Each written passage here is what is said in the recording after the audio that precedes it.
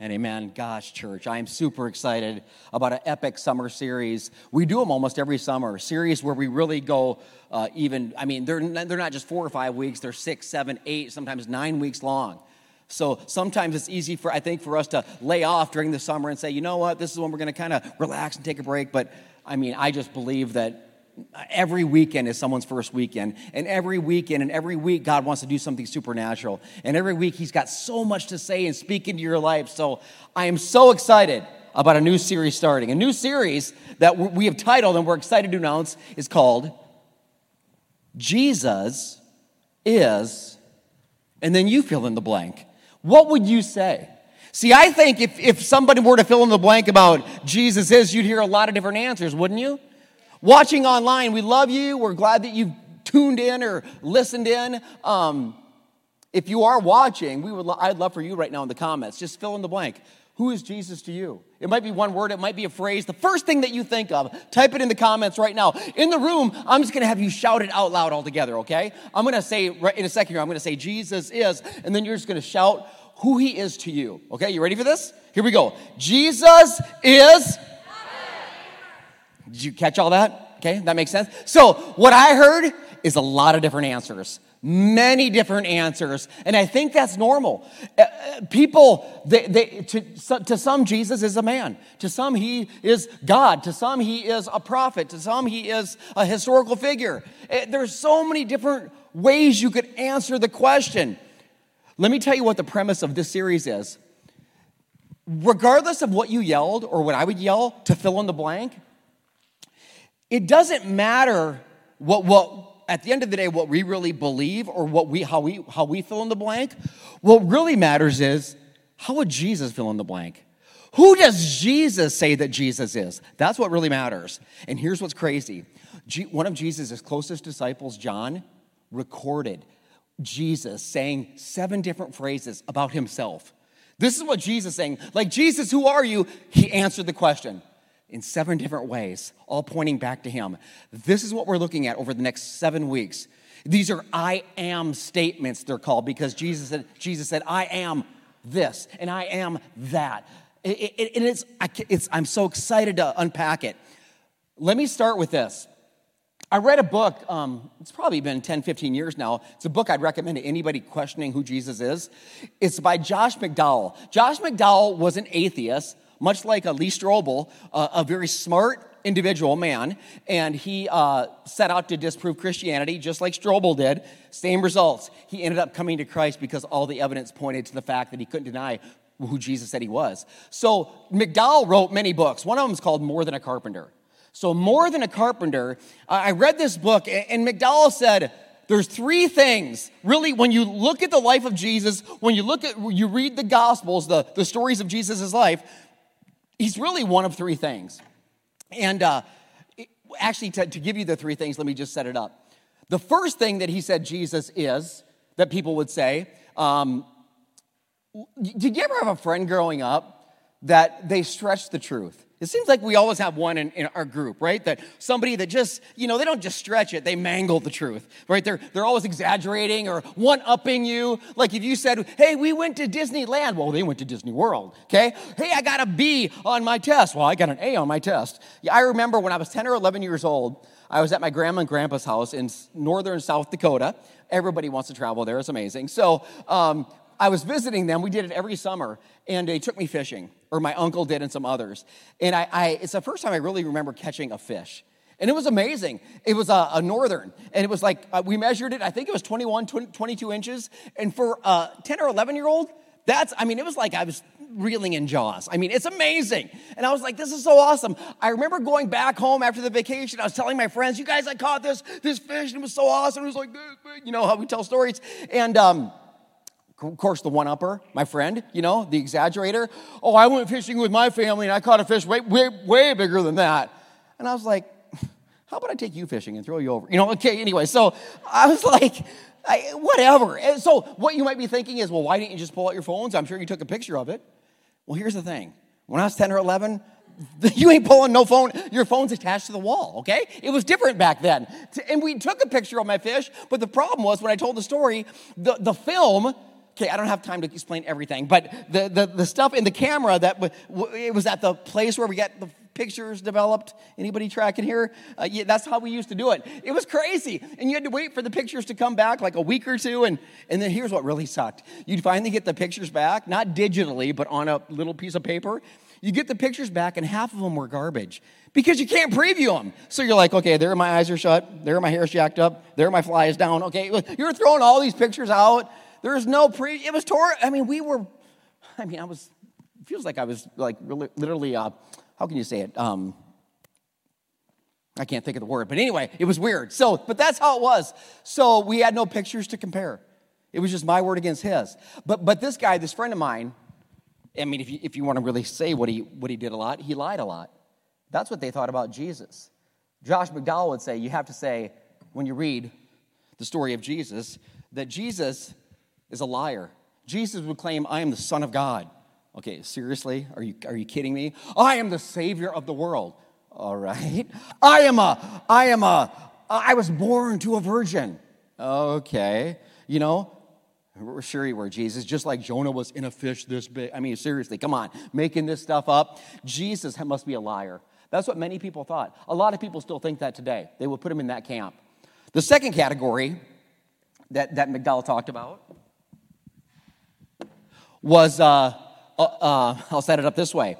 When we launched Meadows Church, the very first weekend we did it at the Beardmore Event Center in Bellevue, Nebraska, October 8th, 2017. I remember preaching the message, and one of the first salvations we had was a guy named Mike.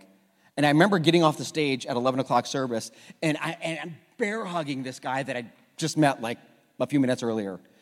And Mike was, we bonded right away because Mike was an addict, and I can relate to that. And Mike was heavily, heavily addicted, and Mike found Christ through our church. And here's what's amazing. So Mike moved away for a while, and now he's back here, and we just reconnected. But like a month ago, we went out for lunch, and he told me a story that he never told me before. And here's what he said. He said, Monty, it's kind of funny. When I was jacked up on drugs, he was messed up bad, and he was in a psych ward. And he said, when I was in the psych ward, I remember they had me strapped down. They had to strap him down. And the nurse is getting ready to like give him a horse tranquilizer or something to settle him down. So she's getting ready to give him an injection. And the last thing he says is something like this. He said, I am Jesus Christ, and I have come back.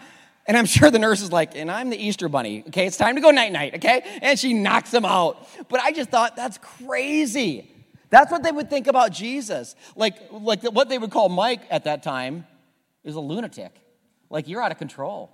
You're crazy. Like, what is wrong with you? McDowell said many people would label Jesus a lunatic.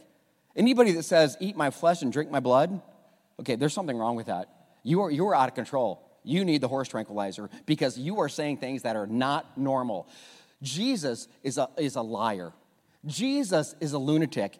McDowell said he's either that, a liar, a lunatic, or the third option,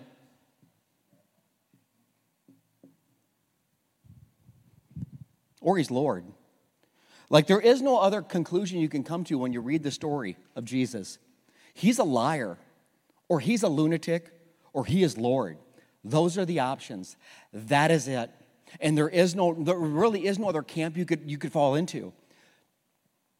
Jesus, the I am statement that we're going to look at today, Jesus is not only Lord, but he describes himself in specific ways. Jesus would say, I am, well, let me read you the scripture. John wrote it, his best friend, one of his best friends. John said in John 8:12, Jesus spoke to the people once more and he said, I am the light of the world. If you follow me, you won't have to walk in darkness because you will have the light that leads to life. See, for some of you here today, some of you watching online, that's the greatest news you could ever hear because you're in a dark place, because you're going through a dark period in your life, a period of frustration, maybe a period of struggle in a certain area. I don't know what it is for you. Maybe I wrote down, maybe it's hopelessness that you're feeling. How is it ever going to get better? Regret, remorse, depression. This dark season. Do you think you're here by coincidence? Do you think you logged in maybe even 3 years from now by coincidence? It's not. You're going to hear about light. And some of you, you're desperate for it. And I'm so grateful that God led you here today. I am the light of the world. In John 8:12, Jesus says that. He says the same statement again in the very next chapter. In fact, in John chapter 9, that's where we're going to park today. That's the message. The entire chapter revolves around one story. The story that you're going to get, a story of a blind man who'd never seen, not even as a baby, not even as a toddler. He had never seen anything but black and dark. Things are about to change. This is the Gospel of John, chapter 9. As Jesus is walking along, he sees a man blind from birth. Rabbi, or teacher, his disciples asked, why was he born blind, Jesus? Is it because of his sins? Is it because of his parents' sins? And Jesus is like, no, you don't get it. It's not because of his sins or his parents' sins. Jesus answered, this happened so the power of God could be seen in him. And then Jesus, he switches to urgency. You listen to the way he says this. Like we shouldn't live panic, but we should live urgent. And Billy Graham alluded to it in our message last week. Jesus says we must quickly, say quickly. You must quickly carry out the tasks assigned us by the one who sent us. The night is coming, and where no one can work. But while I'm in the world here, I am the light of the world. There he says it again. Then, as Jesus stands in front of the blind man hears a guy talking about light of the world. All he knows is darkness. And all of a sudden, Jesus spits on the ground, makes mud with his spit, spreads the mud over the man's eyes. Understand something. This guy can't see any of this. He just knows there's a guy in front of him who's supposed to do something miraculous, and he can't see anything, but all he hears is, and he's like, that kind of sounds like a loogie, but no, I'm sure it can't be that. And all of a sudden, he can't see, but he can feel. And all of a sudden, he feels mud and spit being smeared on his face. And I'm sure he's thinking at this point, maybe I'll wait till the next miracle worker comes along because this guy's not sanitary. Okay, this isn't right. This is crazy. But Jesus does this the way Jesus does it, almost like a lunatic would do it, right? And Jesus does it, and then he tells the man, go wash yourself in the pool of Siloam, that means sent. So the man went and washed. He came back seeing. Just imagine what's going through this man's heart, through his eyes, through his mind. His neighbors and others who knew him as the blind beggar, they don't even say his name. This guy's got the label as the blind beggar. They asked each other, isn't this the guy who used to sit and beg? Some of them said he was, and others said, no, that's just a doppelganger. That guy just looks like him. But the beggar's like, no, it's me. I'm him. It's Jim. I'm right here, right? It's me. I'm the guy. And they asked, wait, who healed you? What happened? Then he told them, the man, they called him Jesus. He made mud and he spread it all over my eyes. And then he told me, go to the pool of Siloam and wash. So I went and I washed, and now I can see. This is amazing. So this entire chapter is this story. And for the sake of time, we can't cover every verse, but let me paraphrase the next few. They take the man who can see now to the Pharisees, the religious people. Why? Because the work that had been done to save him, this miracle, was done on the Sabbath. Right? The Sabbath is a day set apart for the Lord, a day to be extra holy for the Lord. But the religious people, the Pharisees, they like to add on to what God said. That's what religious people do. Well, I know God said keep the Sabbath holy, but we don't think you should do this or that or this or that. And they wrote down all the extra rules that they thought were important. So they bring the guy to the Pharisees. Listen to what they say. The Pharisees. In fact, I'm going to write it in because they labeled Jesus.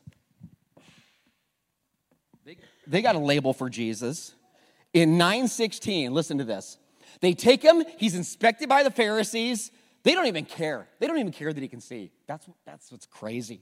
How do you miss it? Some of the Pharisees said, this man, Jesus, is not from God, for he's working on the Sabbath. He is not from God. That is how the Pharisees would describe Jesus. I know who he says he is, but he ain't God. He ain't from God. In fact, they would call him the opposite. They would say he's a demon, he's possessed by the devil, all these crazy things, all these lies, right? Jesus is a liar. So he's not from God. Because why? He's working on the Sabbath.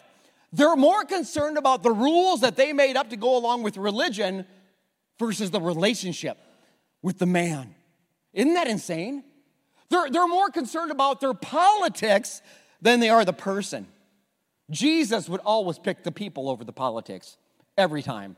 He would always pick relationship over rules. Every time. In fact, there was a time in Mark, if you read the Gospel of Mark, the same type of thing happened. Jesus and his disciples are walking through a field on the Sabbath, right? This is a Saturday, is when the true Sabbath was back then. And they're walking, and they're just picking wheat in the field, eating it. And the Pharisees see it, they're like, oh, well, look at them. They're working on the Sabbath. They're picking wheat on the Sabbath. And Jesus is like, are you kidding me? And Jesus and Mark, you know what he said? He tried to teach them. But they were so unteachable because they already knew it all.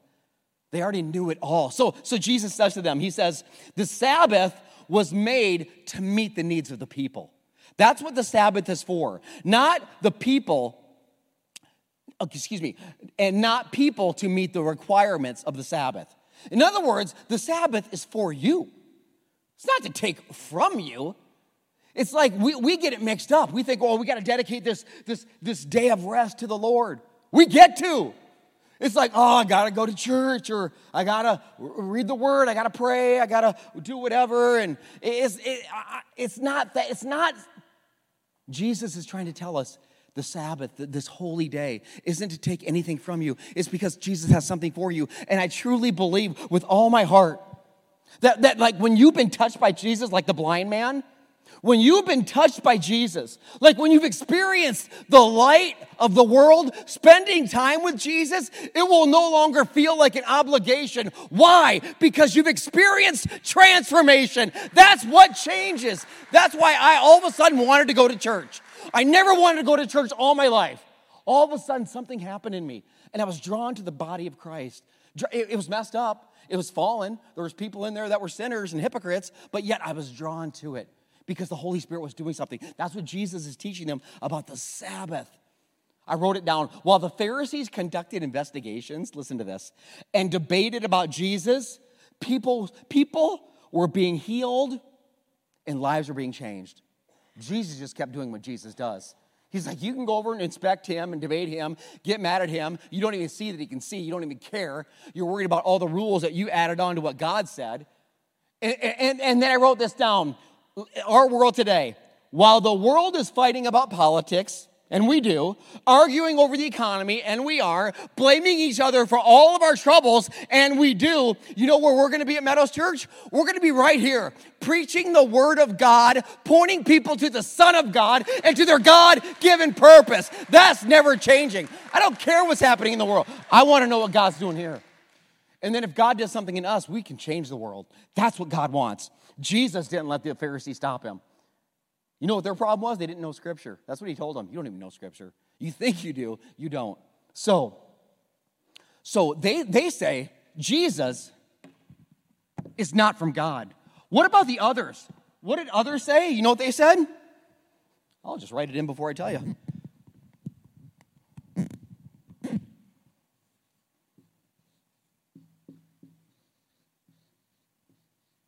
My writing is horrible, but anyway, that's a whole other thing. So, Jesus is a sinner. It says it right in John 9:16. We finished that verse. Here it is. Others said, but how could an ordinary sinner do such miraculous things? So there's a deep division among the people. There's a deep division of opinion among them. We can't relate to deep division of opinion here, can we? No. I mean, the Pharisees are fighting with each other. If they're fighting with the people that aren't Pharisees, everybody's fighting. He's a sinner. But is he? Is that what Jesus is? Again, go back to John. Nobody knew Jesus better than John. I'll show you that. That's why John was so the right person to record this, even though he didn't know he was writing the gospel. He was writing just what he saw Jesus do. John lived with Jesus, did life with Jesus for over 3 years, and he never saw him sin. Okay? That's amazing. If you and I hang out for 3 hours, we'll end up in jail together, okay? That's different. That's what we'll do. Jesus never sins. I had a guy, early on in the church, I had a guy leave. Him and his wife left the church. They were only here for a couple of weeks, and I went out to eat with them. I'll never forget it. Because I said, we're not a perfect church, and I'm not a perfect pastor, but we'll point you to a perfect Jesus.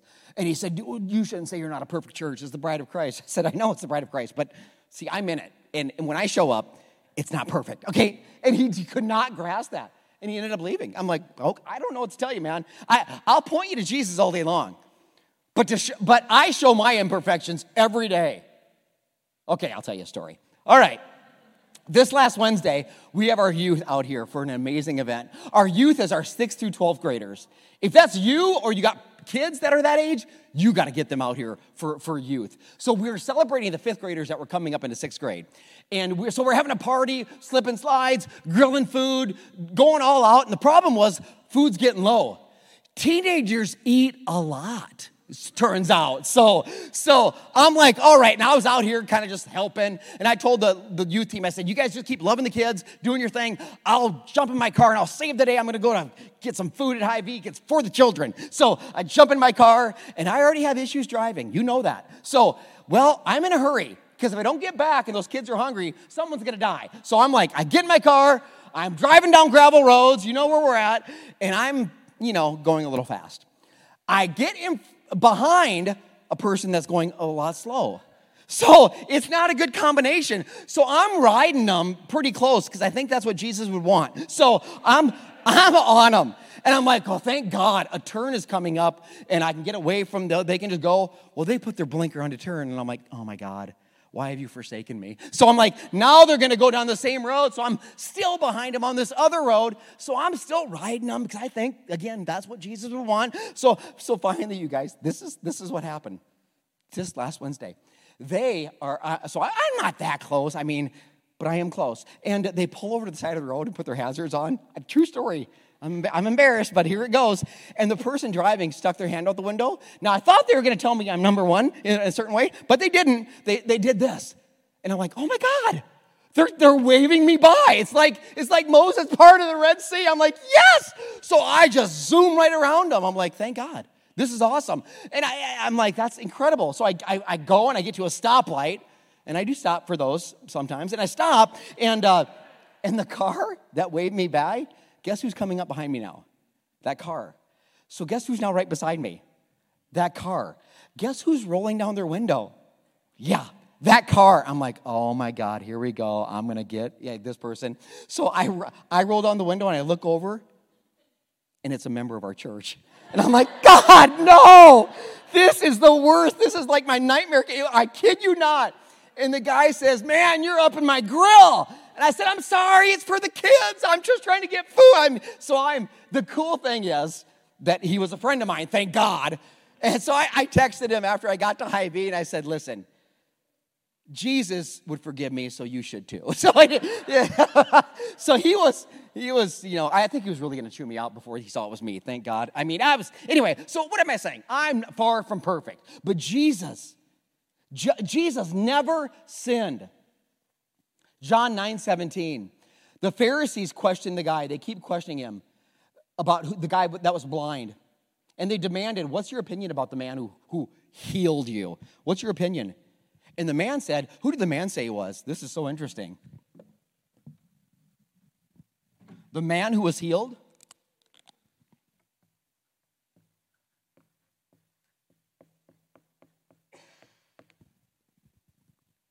He says, he must be a prophet. Like, he's special. He must be like Moses. He's got to be like Elijah. He's like Jeremiah. These men of God, they were able to do miracles. Jesus, he is a prophet. That's what he said in 9:17. I think he must be a prophet. All this guy knew about the person that healed him is he was called Jesus. We don't even know if he ever saw Jesus. yet. He went to a pool and washed himself. By the time he got back, I don't know where Jesus was. I have no idea. He'd heard him, never seen him. And all he knew, he was called Jesus. So you know what this tells me at this point? He calls Jesus a prophet. Here's what it tells me about the man who was blind. The man who was blind, he was healed, but he wasn't saved. He was healed, but he wasn't saved. He isn't saying he is the Son of God. He is the Savior of the world. He is the Messiah, the anointed one. He didn't say any of that. He just said, he healed me. He's got to be like a prophet. He isn't saved at this point. Isn't that crazy? See, I love healing. I love it. We see people healed in our church. It's crazy. Physical healing. I talked to a woman. I tried to think about who it was. Cannot remember because I hear so many miraculous stories. It's nuts. But it was in the Welcome Center probably 3 weeks ago. And she's talking about her back. And I said, your back? She goes, my back is healed. And I said, talk to me. She said, after service, I got prayer from people in the church. And I said, your back's healed. She said, it's healed. And I'm like, and it's just amazing what God is doing. That's why I tell people, you are crazy to leave without prayer. You are crazy to leave without prayer. But let me add this. And I know this woman loves the Lord, so praise God. But let's say she didn't. Let's say that woman was healed. Her back is healed, like his eyes were healed. But she doesn't know Jesus as her personal Savior. She hasn't asked for his forgiveness. She hasn't invited him into her life. And she goes to hell. Does her healing really matter? Does it? It made her life a little more comfortable for the few tiny short years that she had this side of heaven. I never want spiritual healing. If this man never confesses to Jesus as Lord and Savior, he can see, but yet he's spiritually blind. So, Jesus, what am I saying? He's healed, he is not saved. So let me give you some more paraphrase. The Pharisees continually hammer on the guy. They bring in his parents for witnessing, and they call them to the stand. Is that really your son? Yeah, it's our son. Was he born blind? Man, we're pretty sure he was born blind. And they're quizzing, and they're trying to find any way to disprove a miracle that they're looking at. And finally, the guy the beggar who was healed, he gets kind of ticked off. And he kind of goes after the Pharisees. That's kind of why I like him. He goes after religious people. It's great. Well, they don't like that, so they throw him out. They throw him out of the temple. Here's what I love about this story that I've never seen before. It's like Jesus is watching. Gosh, Jesus doesn't just heal the guy of his blindness and say, okay, all right, on to the next miracle. Guys, come on. He's good. Let's go. Nah, Jesus, he heals this man, and he's watching. It's like he's watching everything go down. And the reason I can tell you that is look what it says in verse 35.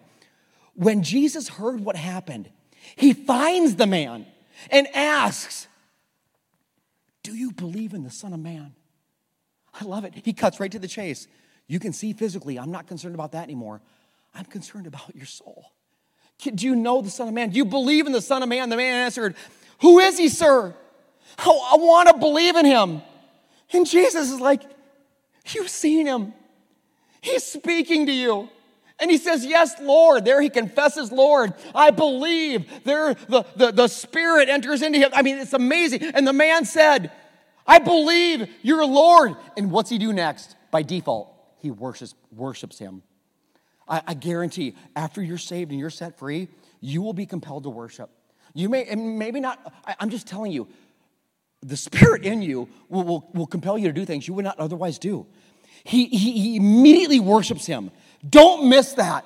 It's so amazing. And here's what's really amazing. And I encourage you, read this whole story this week. Read John 9. Soak it in. Here's what you're going to see. You're going to see that the theme through them quizzing the parents, quizzing the blind guy, the beggar, the whole time they're asking the question over and over and over. I should have locked this, but I don't know how. So whatever. So they're quizzing him. There. And they ask the same question 4 times, at least. You know the question they keep asking?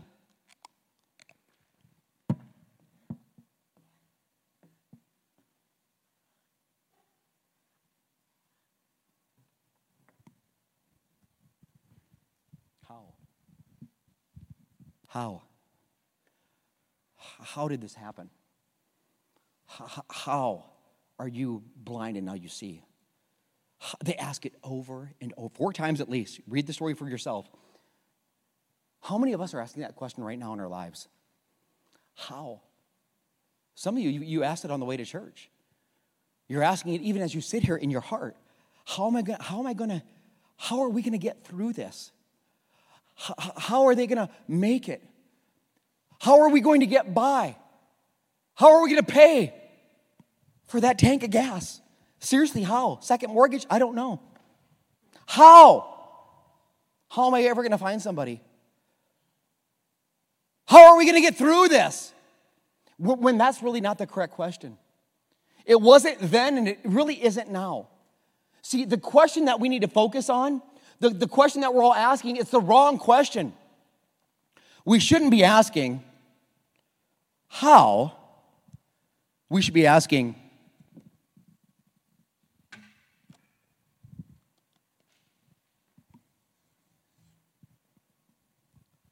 who. That's the question. Not how. Who is going to get me through this season in life? Who is going to help me understand what I'm going through because I don't get it? Who is going to provide me the peace that I need right now because I'm dead on the inside? Who is going to direct me in steps when I'm off base? Who? This is the question. It's not how, but who. The man, think of the blind beggar. He didn't know how he was healed. He didn't know why he was healed, but he finally knew who. And it wasn't Jesus the liar. It wasn't Jesus the prophet. It wasn't Jesus the lunatic. It wasn't Jesus the whatever you want to fill in the blank. It was Jesus Christ, the light of the world. When he knew who, everything changed. When you know who, everything will change. The real miracle wasn't the opening of his eyes. It was the opening of his heart. That was the miracle. The eyes were just on the journey to get to the heart. This is what God doesn't want you to miss. How did light penetrate the heart? Listen to the progression. Oh gosh, don't miss this. Remember the story. He listens to Jesus. I need you to go. I need you to go wash in the pool. You got to do that. He listens. What does he do next? He listens to Jesus. He obeys Jesus. He goes to the pool and does it. Then he believes in Jesus. And then he experiences not just light, but the light of the world.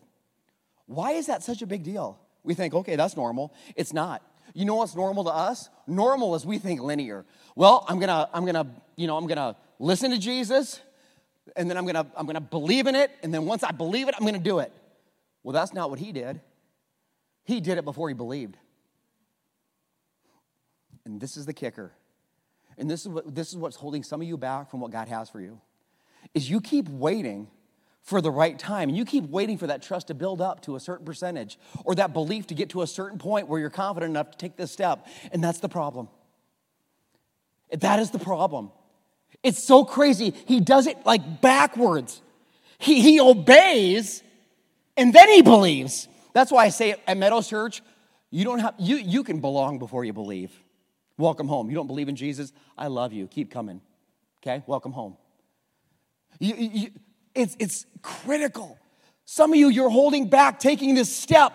It's like the point God gave me was this. He took a step of faith before he believed. That's not normal. I need to believe it, and then I'll take the step. Wrong. While he still had doubts, while he still had uncertainty, faith is taking a step in your uncertainty. If you didn't do it in your uncertainty, it wouldn't require faith. This is what people miss. I'll give you one other story early on in our church. Oh my, I don't want to name a name here, but by the way, Mike, he's sitting right here, so you got to say something to him after the service. Isn't that cool? One of our first decisions for Christ right there. Amazing. Sober, been set free from drug addiction. I love him. So this woman, I'd sit with her and her husband early on in the church. He's a believer. She's not. I said, just come. Just keep coming to church. Just keep coming to church. She doesn't believe. And I'm telling her, just come. Just obey. Just do it. She did it. She keeps coming. Every weekend, you guys, I was just, my team probably thought I was a lunatic. There I am, right there. So, because after the people leave, I look at the cards. I'm like, did she make a decision for Christ? Did she make a decision for Christ? And every weekend, her name wasn't in there. Over a year. But she's coming. Like every week she's coming. And she's there. And every week I'm like, God, I'm presenting the gospel. What's going on? This is supposed to happen. I got all these decisions. It's amazing, but where's she? Then she comes into church one day. You know what she did? She says, I want to serve. You want to serve like on the dream team? Yep, I want to be on the host team, the welcome team. Like, handing out notes, welcoming people. But you don't believe. No, I'm not fully bought into what's going on. Okay, but you're going to serve. And attend one and serve one, so you'll be here all morning with us for something you really don't believe in. Yep. Okay, well, Meadows Church, we do things backwards, just like the guy. And I will never forget. I'll never forget the day. After the 11 o'clock service, a lot of you had filtered out. Some were still praying with people. I'm talking to a new couple, just finishing up a conversation with a man and a woman, first-time guests. And a member from the prayer team comes and gets me and says, hey, come into the prayer room when you're done. I said, well, we're good. I'm done. So I go in the prayer room, and there she is. And the prayer team member says she just gave her life to Christ. And yeah, you can clap. It's good. I don't know. It was a year and a half to 2 years into the church plant. She'd come. She'd believed. She'd obeyed. Kept coming. Every week she'd come to church. Then she started serving. Still wasn't believing. And all of a sudden, you got to stop waiting. You got to stop waiting. What step in your uncertainty is God asking you to take? Well, I don't know if I'm there yet. Good. I hope you're not there yet. That's what your step will get you to where you need to go with God's help. It's so crazy how it is. I'm like, the guy did it back. And God's like, my ways are not your ways. I tell you all the time. My thoughts are not your little linear thoughts of how it's supposed to happen. Jesus did it a lot how it wasn't supposed to happen. That's why the Pharisees got so ticked off at him. John. I talked to a guy in our church before the service, Tyler, and he said, I'm reading the Gospel of John. I'm so excited for the message or for the series. And I said, Tyler, the Gospel of John, it's different than the other Gospels, Matthew, Mark, and Luke. John starts from way at the beginning. Like, Jesus has always been, right? He's always been. He just came to earth, as a human later, but he's always been. John writes in the very beginning of John, he says, in him was life. He's describing Jesus. In him was life. And his life, it brought light to everyone. Say everyone. Everyone had life. The light shines in the darkness. And I love this. The darkness cannot overcome it. Did you hear that? In your disappointment,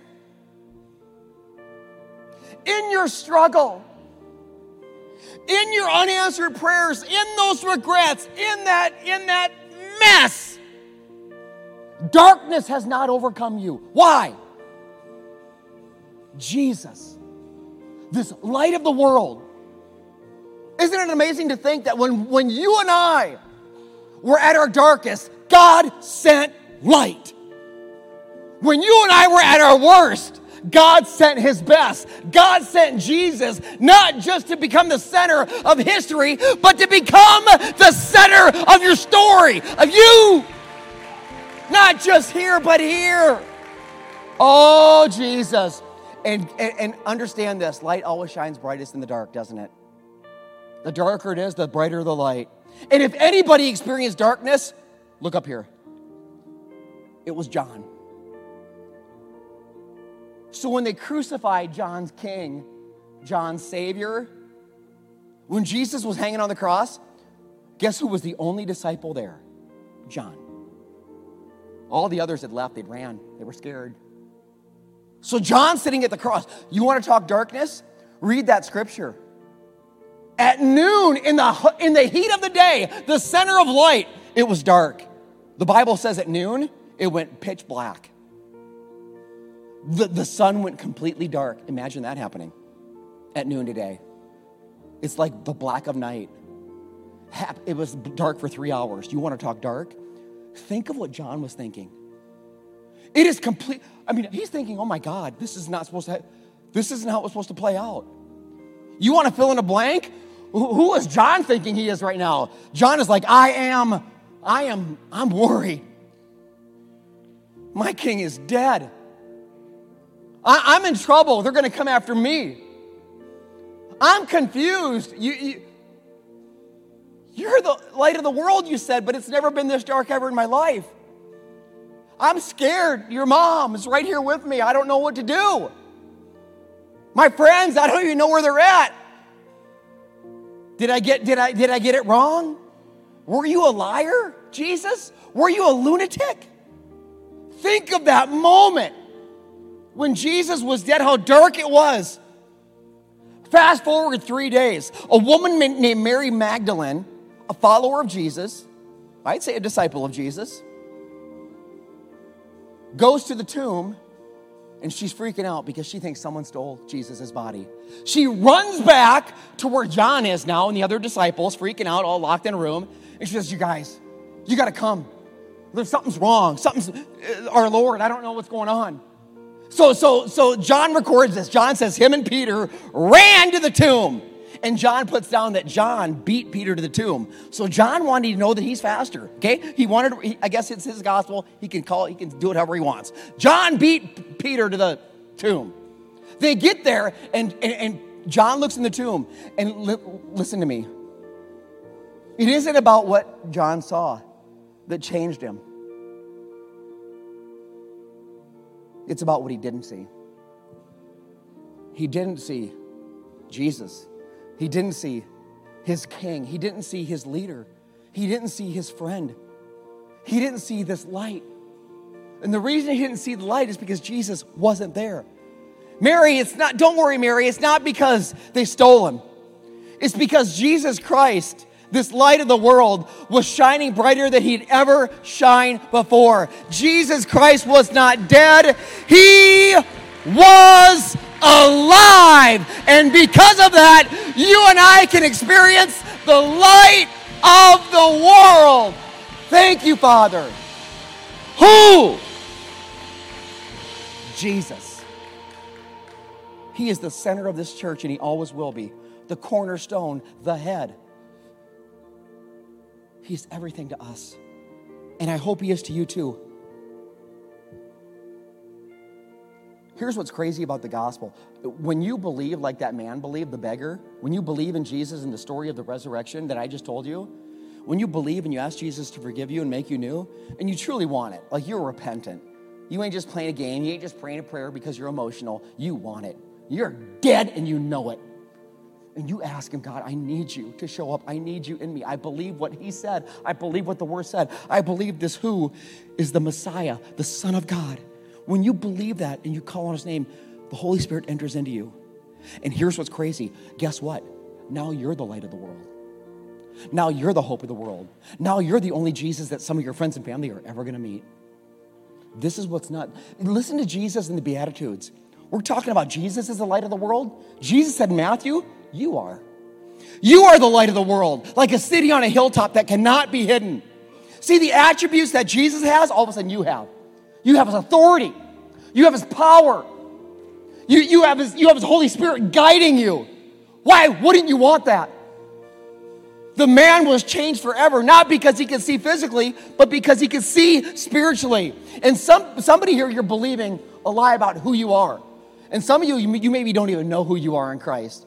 And you believe what others say or what you're told or a label. He's the blind beggar. No, he's not. He's got a name. He can own promises from God, and you can too. The world's going to criticize you. That's okay. Who cares? It's going to persecute you. It's going to badmouth you. It's going to call you by a certain thing, but it doesn't matter. It matters what Jesus calls you. So I'm going to close this message because here's what I believe. I believe many people, Christians even, don't know promises from God. We know there's a lot of promises from God, like there's probably over 1,000, and there is. But do you know them? Because when you're in Christ and Christ is in you, you can own these as yours. And if you own them as yours, it'll change your life. It'll change your life.